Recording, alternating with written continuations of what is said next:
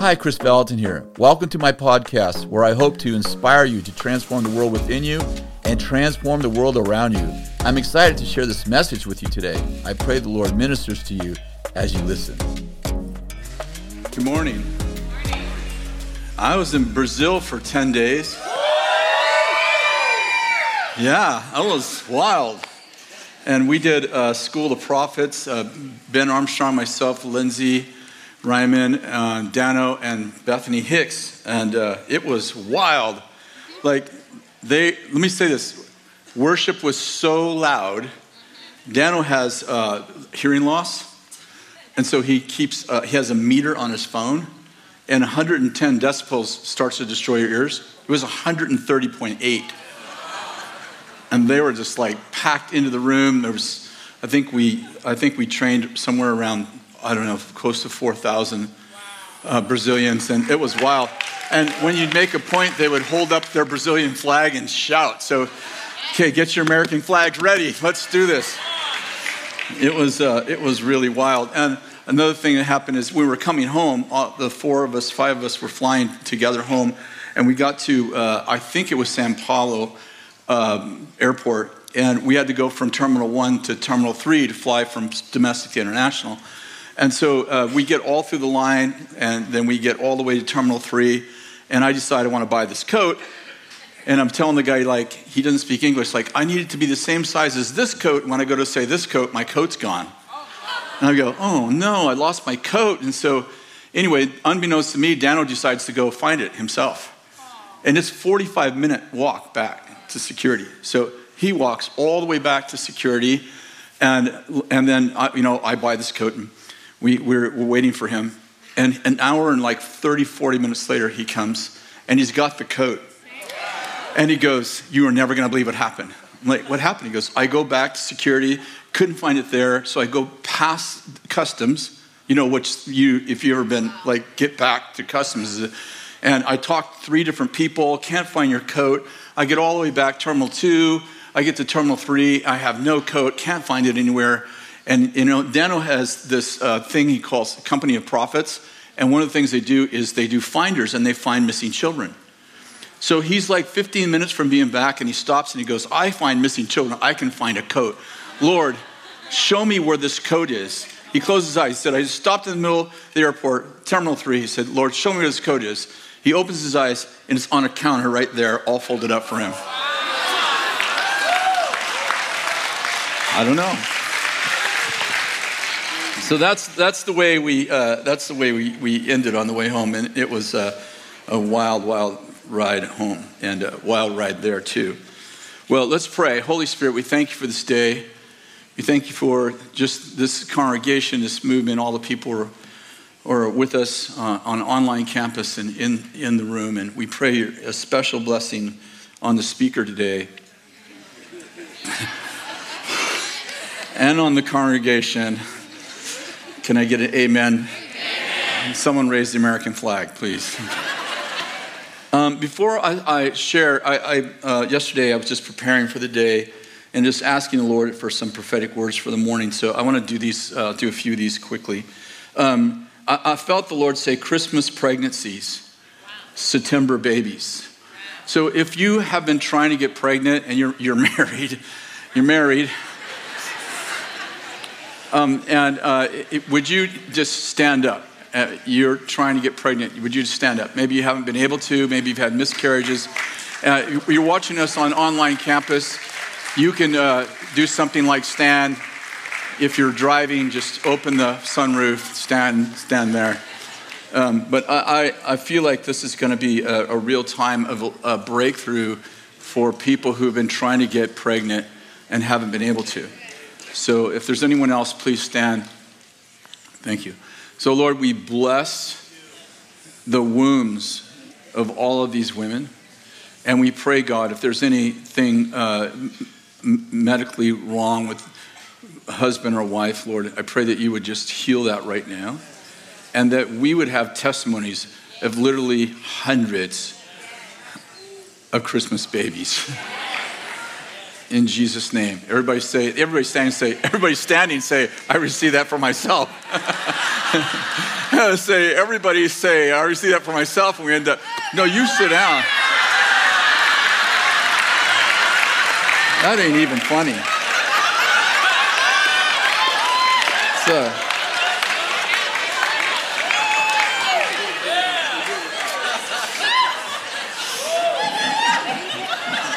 There's something funny come to my mind, but I'm not going to say it while we're streaming. 2024, the Lord said it's the year of second chances. Failed businesses, failed marriages, failed fatherhood, motherhood, failed churches. It just goes on and on. If I name too many, then you'll think that's all I mean. But I heard the Lord say that 2024 is going to be the year of second chances. If that resonates with you, would you stand right now?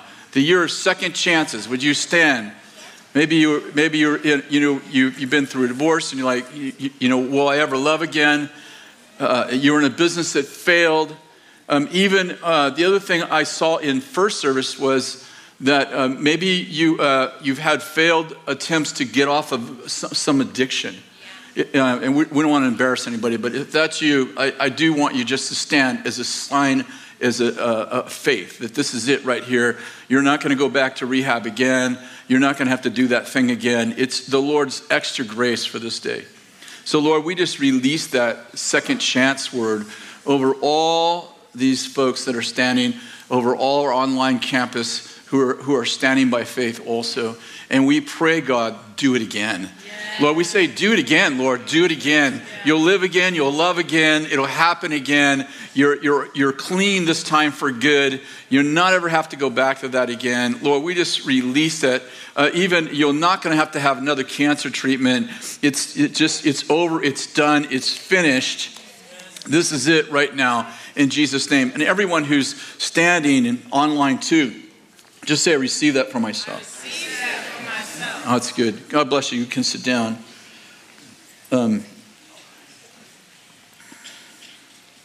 I have this word. Nobody needs to do anything about this, but I just want to proclaim it publicly. This is the beginning of a tipping point for government. And I heard surprise candidates win in the northwest part of the country, setting off a chain reaction. I don't know what that means, but I'm just going to proclaim it.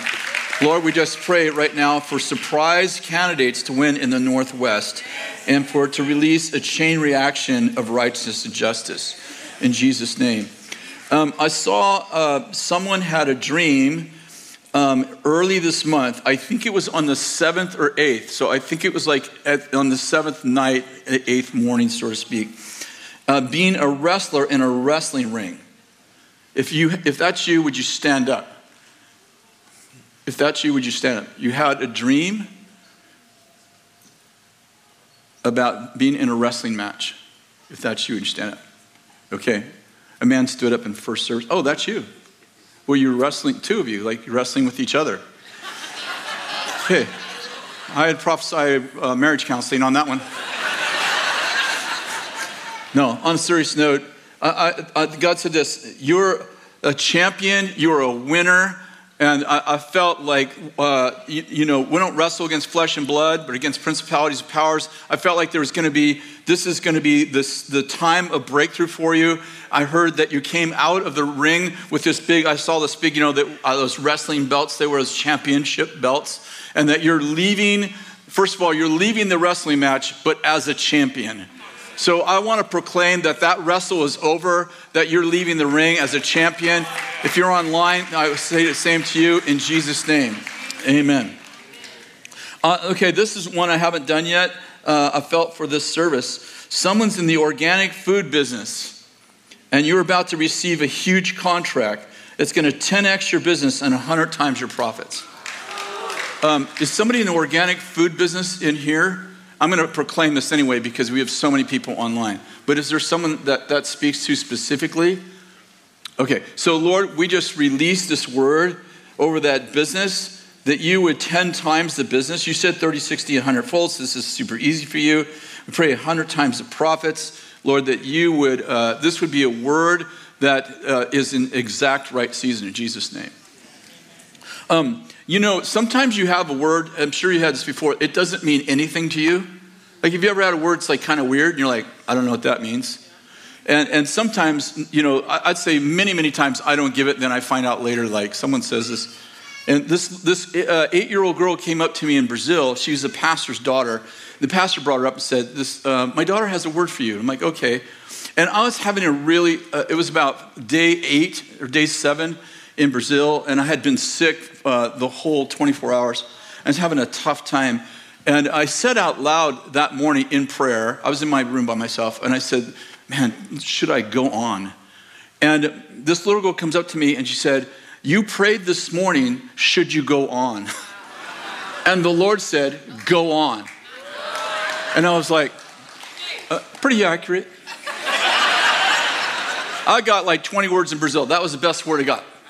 And it wasn't profound. It wasn't profound, but it was powerful because of what happened earlier, right? So I have this word. It doesn't mean anything to me, but peaches and cream. If that means something to you, like profound to you, would you stand? If it means something profound to you, would you stand? Isn't it interesting? Nobody stood. 5 people stood in first service. You guys just aren't peachy. But Bill wants to stand so he can eat it.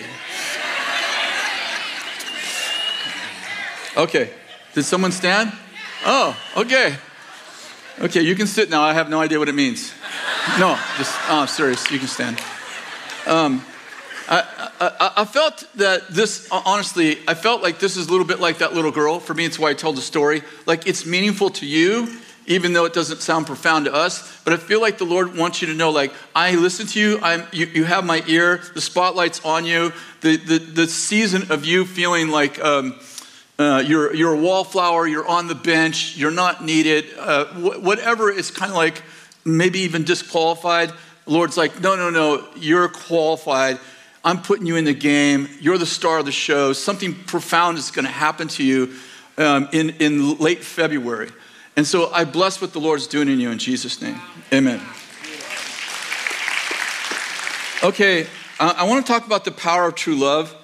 And I want to tell you, I spent a lot of time on this message.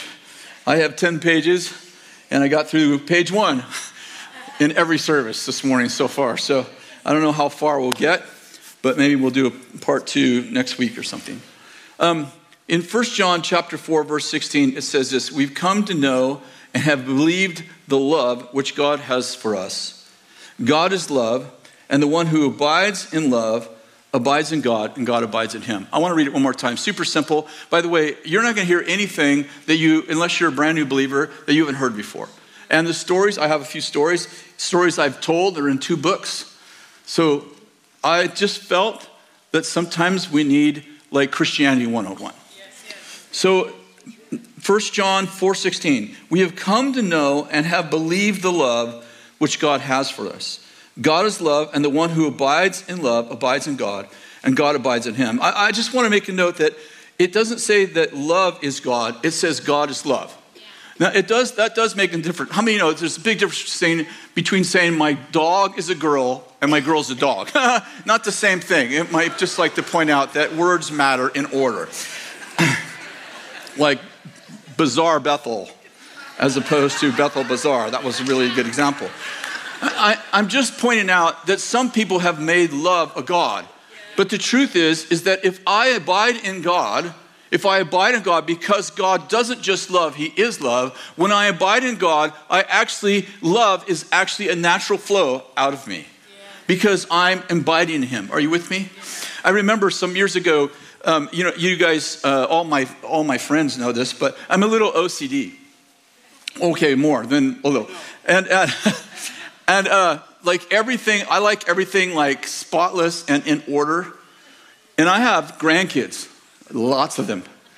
So my shop is like, you can normally eat off the floor, every tool, and I can tell when those little demons have come over. They're not demons, that's just a joke. But like they move things. They put things away where they don't belong. Or they don't bring them back as if that's part of their inheritance that they think they should be getting.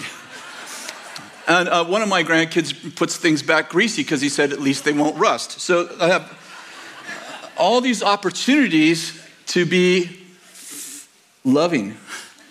And this is a few years ago, but I was in my shop and there was this big old mess. One of the kids left a big old mess. And I just said out loud, Lord, make me patient. And the Lord said, you don't need patience, you need love. Love is patient. I was pretty convicted because what he said is, you're not being loving. You're asking for patience, but if you loved, you would be patient. And I feel like sometimes we're trying to get the attribute without actually abiding. Like if you abide in the Lord, like these attributes like love, joy, peace, patience, you get them. But if you chase joy, you don't even get joy. It's a good point I'm making on that behalf. I think that, there are things that happen in your life that change you. And anybody who's known me at all knows my story. I had a tough childhood. But I learned this thing from my grandfather first, that love believes in people before they deserve it. I didn't know how to put words to that for many, many years. But I was thinking about Jesus and how, somebody like, well, how do you know that that's in the scripture? Well, Jesus loved people before they deserved it. He believed in them before they deserved it. And, for example, Judas. Did you notice that Jesus makes Judas the treasurer? Yeah. But 3 chapters before, he has the money box. I think it's in the book of Luke. Jesus says that he knows Judas is a thief. Like, if you know Judas is a thief, why do you make him the treasurer? Like, why not Matthew? I mean, you have people around you that, like, Matthew was a tax collector. He knows how to deal with money. Why don't you take the guy who's gifted and experienced and make him the treasurer? And I think that, Jesus did miracles, obviously raised the dead, healed the sick, cast out demons so many times. All of these things are so important. But in my mind, the most lasting impact of the faith that Jesus had, in my mind, wasn't mostly those things. It was the fact that he believed in people before they deserved it. And it created 11 world changers. And one man hung himself. I want to point out that life is not very safe. And Ephesians chapter 4 says this. It says, be angry, but do not sin. Don't let the sun go down on your anger. And listen to this. Do not give the devil an opportunity or a place. The word opportunity is really interesting. It means passenger. It means reef or island. It means locale. It means opportunity. It means when I let the sun go down on my anger, when I hold bitterness in my heart, I'm making deals with the devil. I'm actually inviting him on my reef. Come to my island. Come over here to Eden. Come to my Eden. And what I'm getting at is that I don't think anybody goes, I think make a deal with the devil. There's probably a few people like that, but probably not here. But we make deals with the devil when we refuse to forgive. When we stay offended. When we make inner vows. Like you go through a divorce and you're like, I will never trust anybody like that again. And we make this inner vow and we don't realize it. But when we do that, we are making deals with the devil. I was riding on a plane. This was BC, before COVID.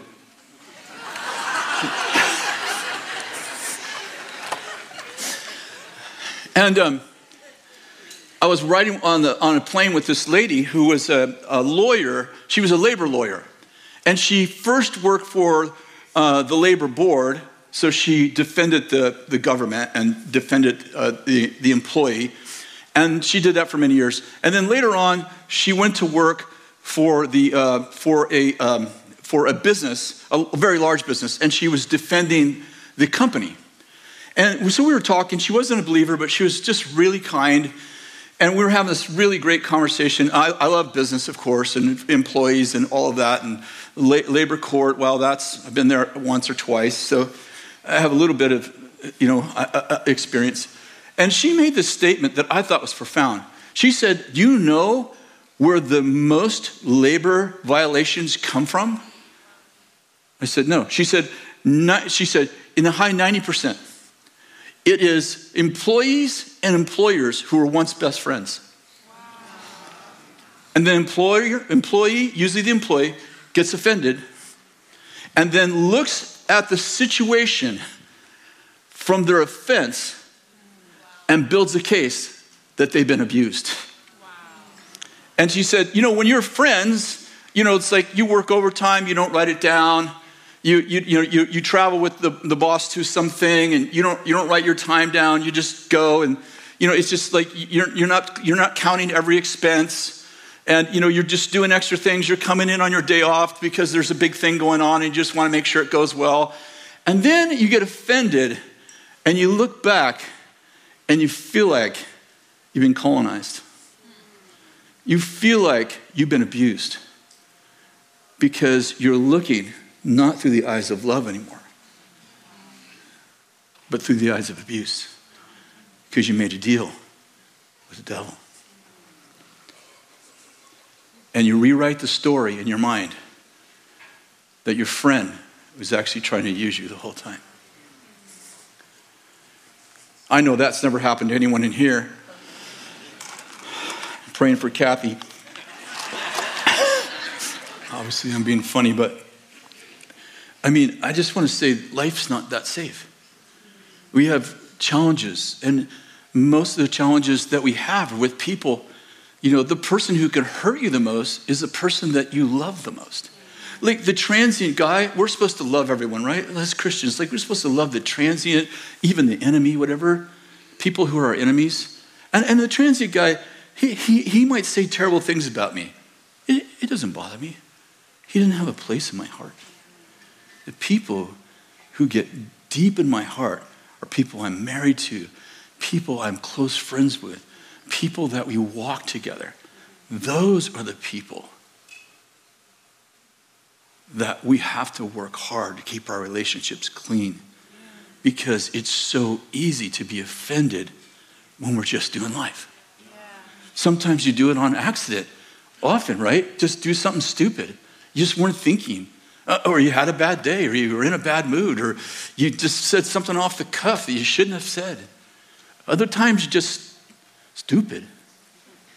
You ever been stupid? Yeah. What's that like?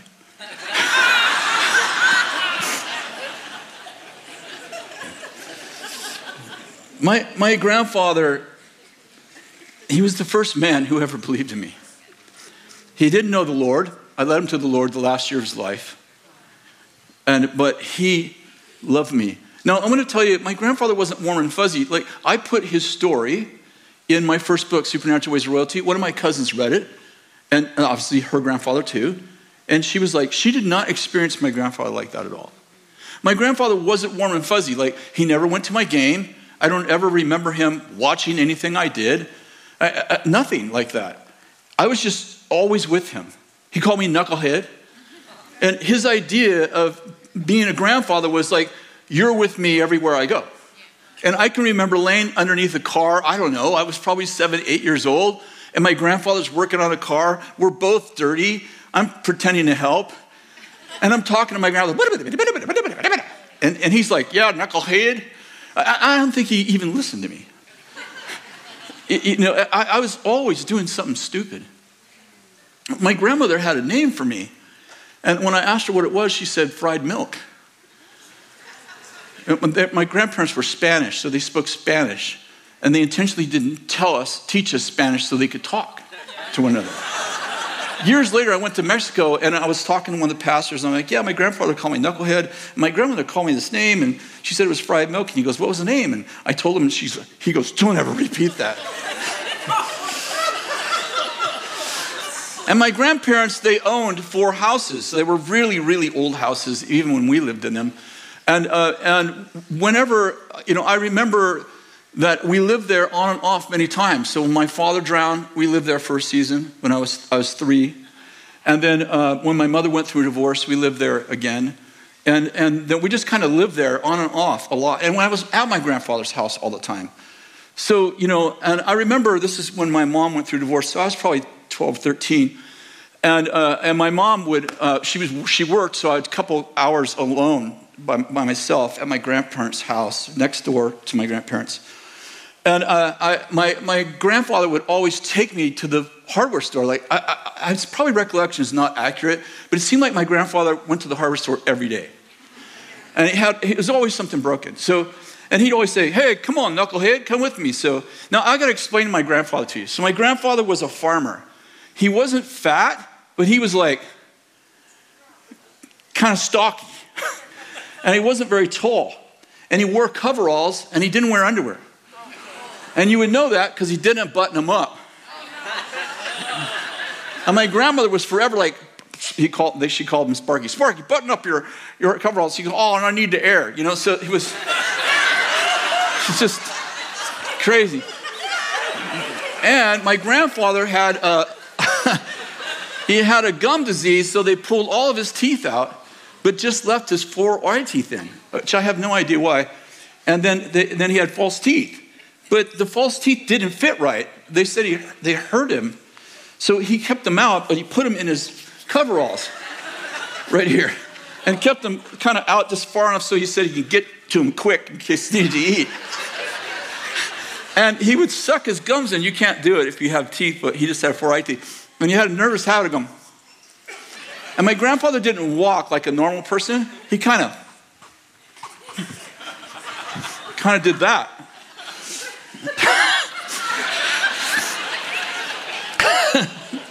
It was beautiful, but in a different way.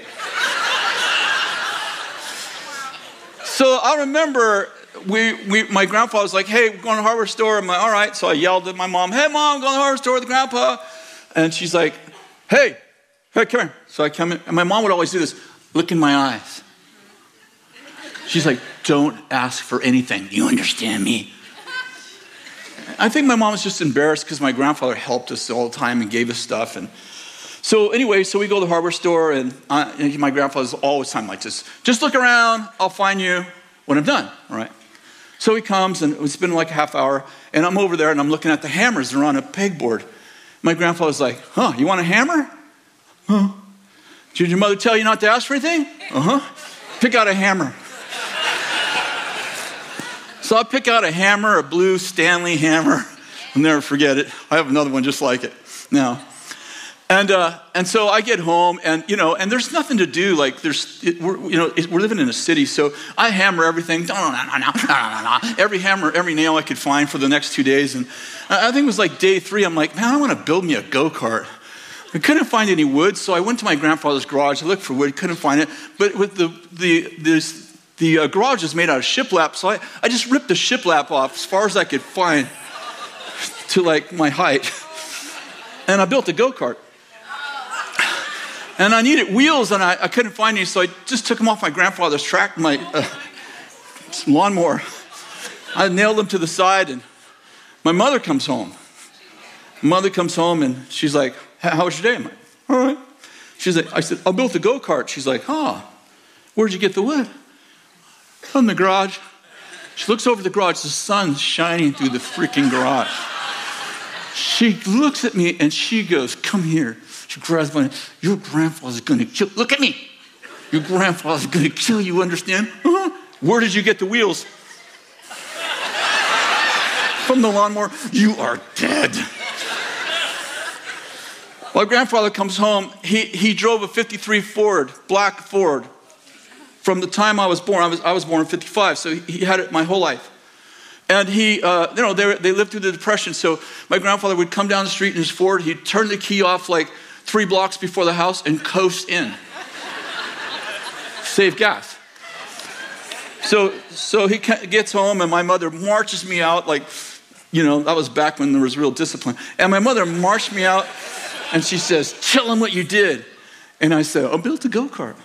And he goes, what you doing, knucklehead? I said, I built a go-kart. He looks at it, and he's, where'd you get the wood?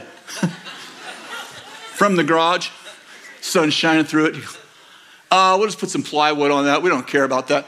what'd you do? But where'd you get the wheels? I said, from the lawnmower. He goes, oh, come on, get in the car. Let's go get you some real wheels and axles. So we go get wheels and axles and build a real go-kart. My mother's like, you are dead when you get home. Years later, my grandfather moved to a farm. I think I was around 13. And I lived there the 6 weeks at summer break and during harvest time. And so, I worked in the field and helped my grandfather. I thought I was helping him anyway. And my grandfather, came from a Spanish family. Like my grandparents are actually from Spain.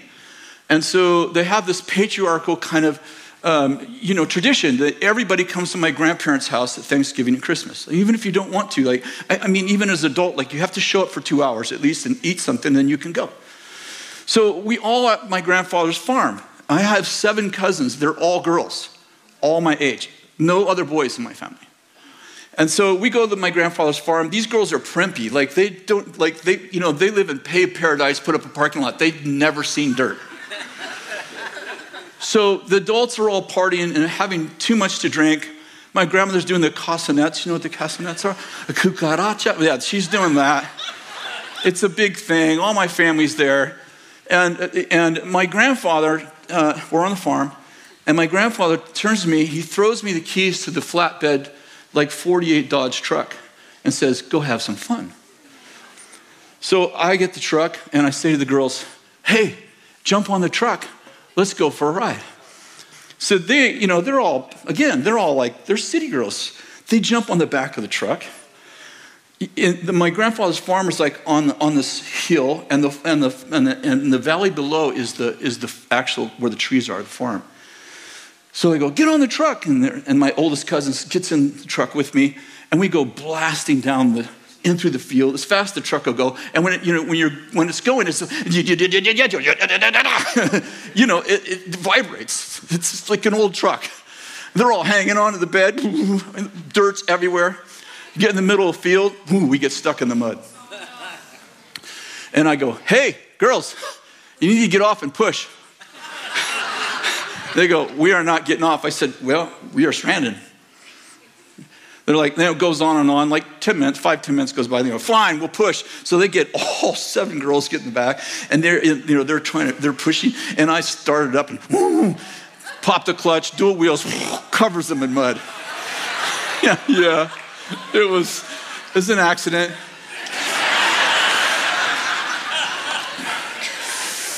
They're covered in mud. And we get out, and I'm like, jump on. They're like, they're all angry and cussing, and they get on the back of the truck, and my cousin gets back in the truck, and we take off down this dirt road, which is about 10 miles long, and we're blasting down this road, and as fast as it'll go, 40 miles an hour. Girls are hanging on, dust everywhere, and on one side is the river, and the other side is a cliff, and we're on this narrow dirt road, and I forget that the road's washed out. So we go blasting, we're going 2 miles down this road, and the road's washed out, and I stop, and I'm like, oh no, now we have to back up 2 miles. Oh, great. So I'm 15. So I tell my cousin, open the door and make sure we don't fall off. She's like, okay. So I put it in reverse, back up as fast as it'll go. It's 5 miles an hour. All of a sudden I hear, I stop. A tree, the door was open. Tree grabbed the door, ripped it completely off, hanging by one hinge, and it bent it in half. My cousin looks over and she goes, your grandfather's going to kill you. He is going to kill you. I said, so we drive, finally get all the way back up, and we get up to the top where they're having the party, and I say, don't tell anybody. We'll just leave it like this. All 7 cousins jump off the truck, run into the party. Chris wrecked the truck! My uncle comes out, and one of his kids are on that truck. He comes out. Obviously, everyone's had too much to drink. My uncle comes out. He sees the truck. The hinges, it's practically dragging on the ground. He looks at it, and he starts yelling, You wrecked the truck! You had those girls in the truck. You could have killed them. You understand it. Here comes my grandfather. Because he hears my uncle yelling at me. He's like, and I look over, my grandfather and my uncle still yelling at me. My grandfather goes, that means don't talk, I got this. He goes, what seems to be the problem? What happened?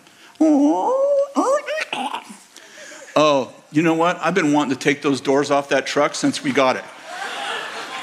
This is a farm truck. Opening and closing those doors, way too much work. Go get the tools and take both doors off. My uncle's like, you are dead. A year later, my grandfather built me a treehouse. And I told you the mountain goes down like this. There was a big old tree, and my grandfather built me this beautiful treehouse. You walk down the trail, and there's a bridge that goes to my treehouse. It was a really nice treehouse. Like, it even had a toilet in it. Yeah, you didn't want to be under it when you flushed, but my grandfather hadn't figured the plumbing out yet. But yeah. And so my grandfather worked at Hershey's during the day, and he would give me a list of chores. And he also bought me a Honda 90 motorcycle. So, and after I got my chores done, I could go do whatever I wanted. I only couldn't drive the tractor. I could drive a tractor only when he was with me. So anyway, I messed around treehouse, got all my chores done, and there's a tree, maybe about this big around, that grew through my treehouse. So I'm like, I'm going to pull that tree out. So I go upstairs to the top, and I get a chain, and I go to the tree. I tie it on a chain. I tie it to my motorcycle. Now some of you are like, why didn't you cut it down? It never occurred to me. I back up to the tree. I fly like 10 feet into the air, land in the dirt. And when I hit the dirt, something happened to me. I went mental. And I was so angry. I walked by the tree and I said, you are dead. You messed with the wrong guy. I'm like 15.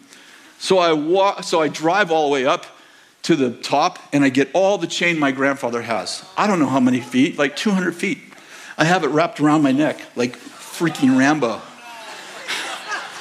I drive down as fast as that motorcycle goes, and I think, I need leverage, because if I tie it to the top, then I can snap it off.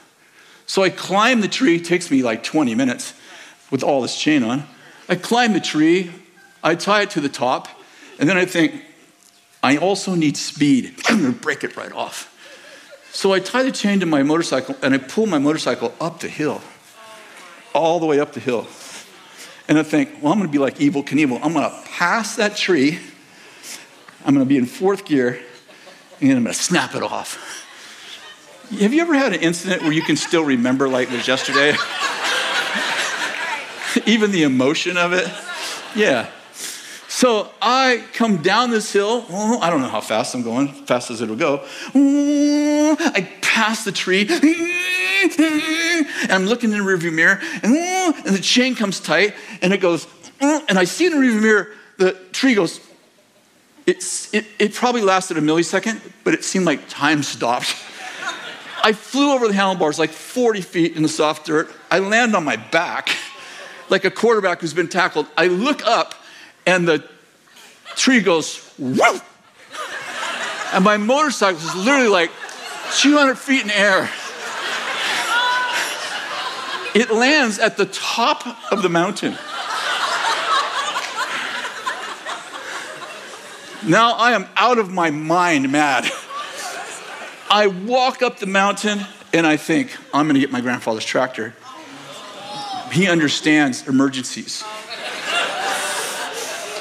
So I take the tractor, I drive it down as fast as it'll go, which is like 20 miles an hour probably.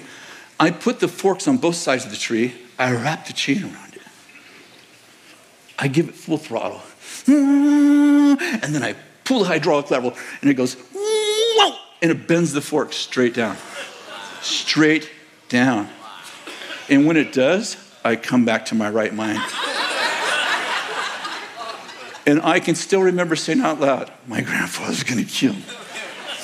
So I drive it slowly back to the top, and I put it in the shop. My grandfather comes rolling in his 53 Ford, turns off the car, rolls in from half a mile out, gets out of the car, and he's like, "What you doing, knucklehead? Did you get all your chores done? Mm-hmm. Are you all right? I'll never forget the look on his face. I bring him in the shop. He comes in. He looks.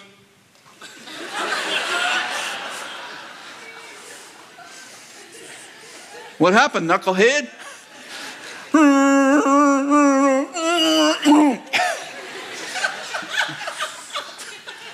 I've been wanting to teach you how to use the torches all summer. It's the perfect time. Go get the torches. And then that summer, threw the keys of the tractor to me. He said, during harvest, you won't be picking with the pickers. You'll be driving the tractor and bringing the pellets up. My grandfather basically said, I still believe in you. You're still a good man. I got to tell you this. Finish the story. A few years ago, one of my grandsons was over, and he was driving the lawn tractor.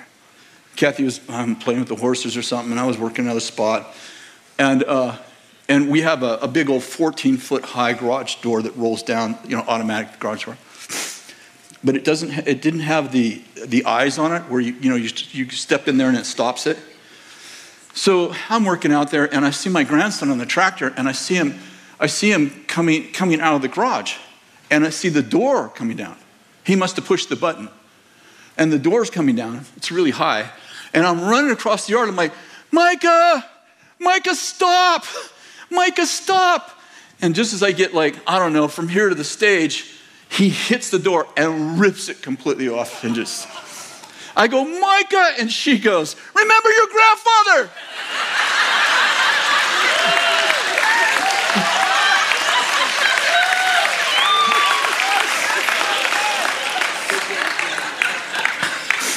I go, Micah, let's fix the door together. I want to read this last scripture and we'll be done.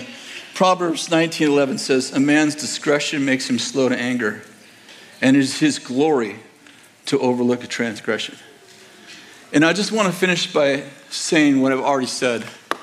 Life is not simple. Life is full of stupid people like you and me who do stupid stuff. Lots of times on accident and sometimes on purpose. And forgiveness, without forgiveness, those things just build up. Like you tore my garage down. You broke my truck. Now you wrecked my forklift. But my grandfather didn't know the Lord till the last year of his life, but he never did that. He never added up. You did it again. It was like it had never happened. It's like, this is the first time you ever acted like a knucklehead. And yet, those are just 3 of the incidents. I could tell you a lot more.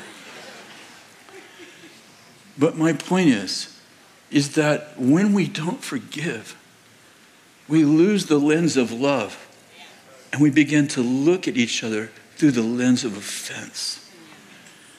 And when we do that, we're making deals with the devil, and we're inviting him onto our reef. And we're wondering why our life is so hard. And by the way, you know this, nothing is new for any of you believers that have been believers for any time. But unforgiveness is toxic waste. You want it to be pointed towards the person you're mad at. It doesn't stay there. It gets on the people you love, the people you're not mad at, and even yourself. And I just want to pray for a moment, because all of us have those things. You may not be a funny storyteller, But some of you are like, oh, I remember when my frontal lobe was not working. You know, when you say to your teenager, why did you jump off the roof? Didn't you know you were going to break your leg? I don't know. Because he really doesn't know, because his frontal lobe isn't even developed yet. And then later on, when our brain is fully developed, we still sometimes do some really bad stuff. And what we need is forgiveness that erases, that rewrites our history. But we also need the ability to rebuild trust. Let me say that again. We need the ability to rebuild trust. If we don't have that, we're stacking tractor, truck, garage on top of each other. And we're living in an ice castle of bitterness and unforgiveness to people we once loved, most often, very much. And I want to challenge you today.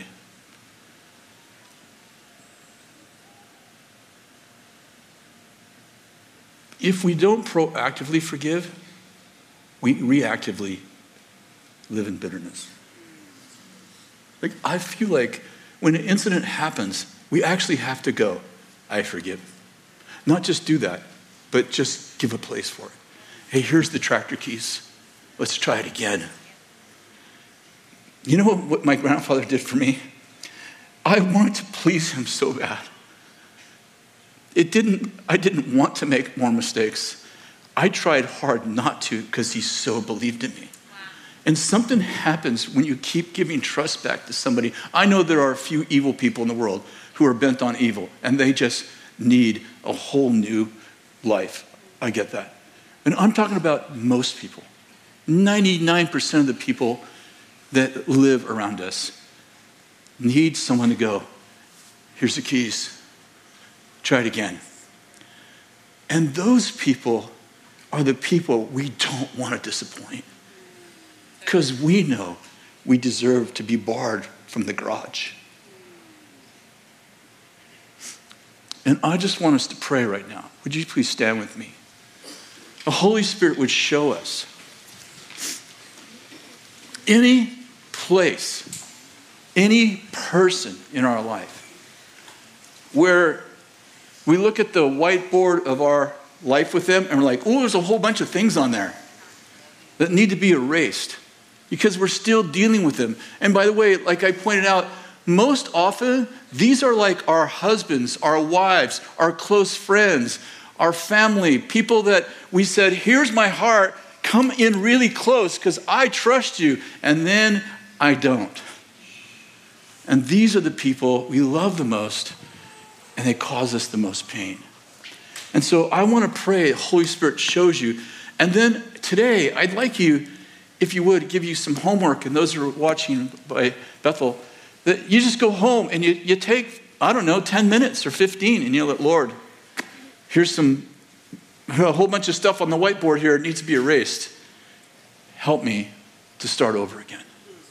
So Lord, I pray right now in Jesus' name that your Holy Spirit would come in and you would show us, or maybe you say convict us, of places where we've held people in bitterness, maybe for years, and where we've learned to not trust people, or maybe we don't trust ourselves. We don't trust the people we love the most.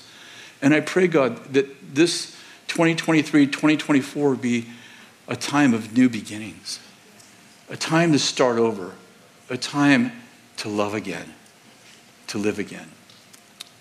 And just say, why don't you say this out loud? Holy Spirit, search my heart.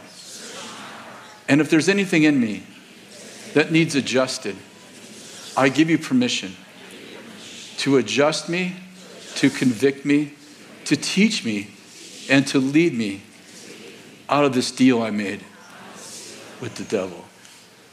Amen. God bless you. Appreciate you so much. Thank you so much for listening to my podcast. To stay connected, you can sign up for my weekly newsletter at chrisvallotton.com/subscribe. God bless you.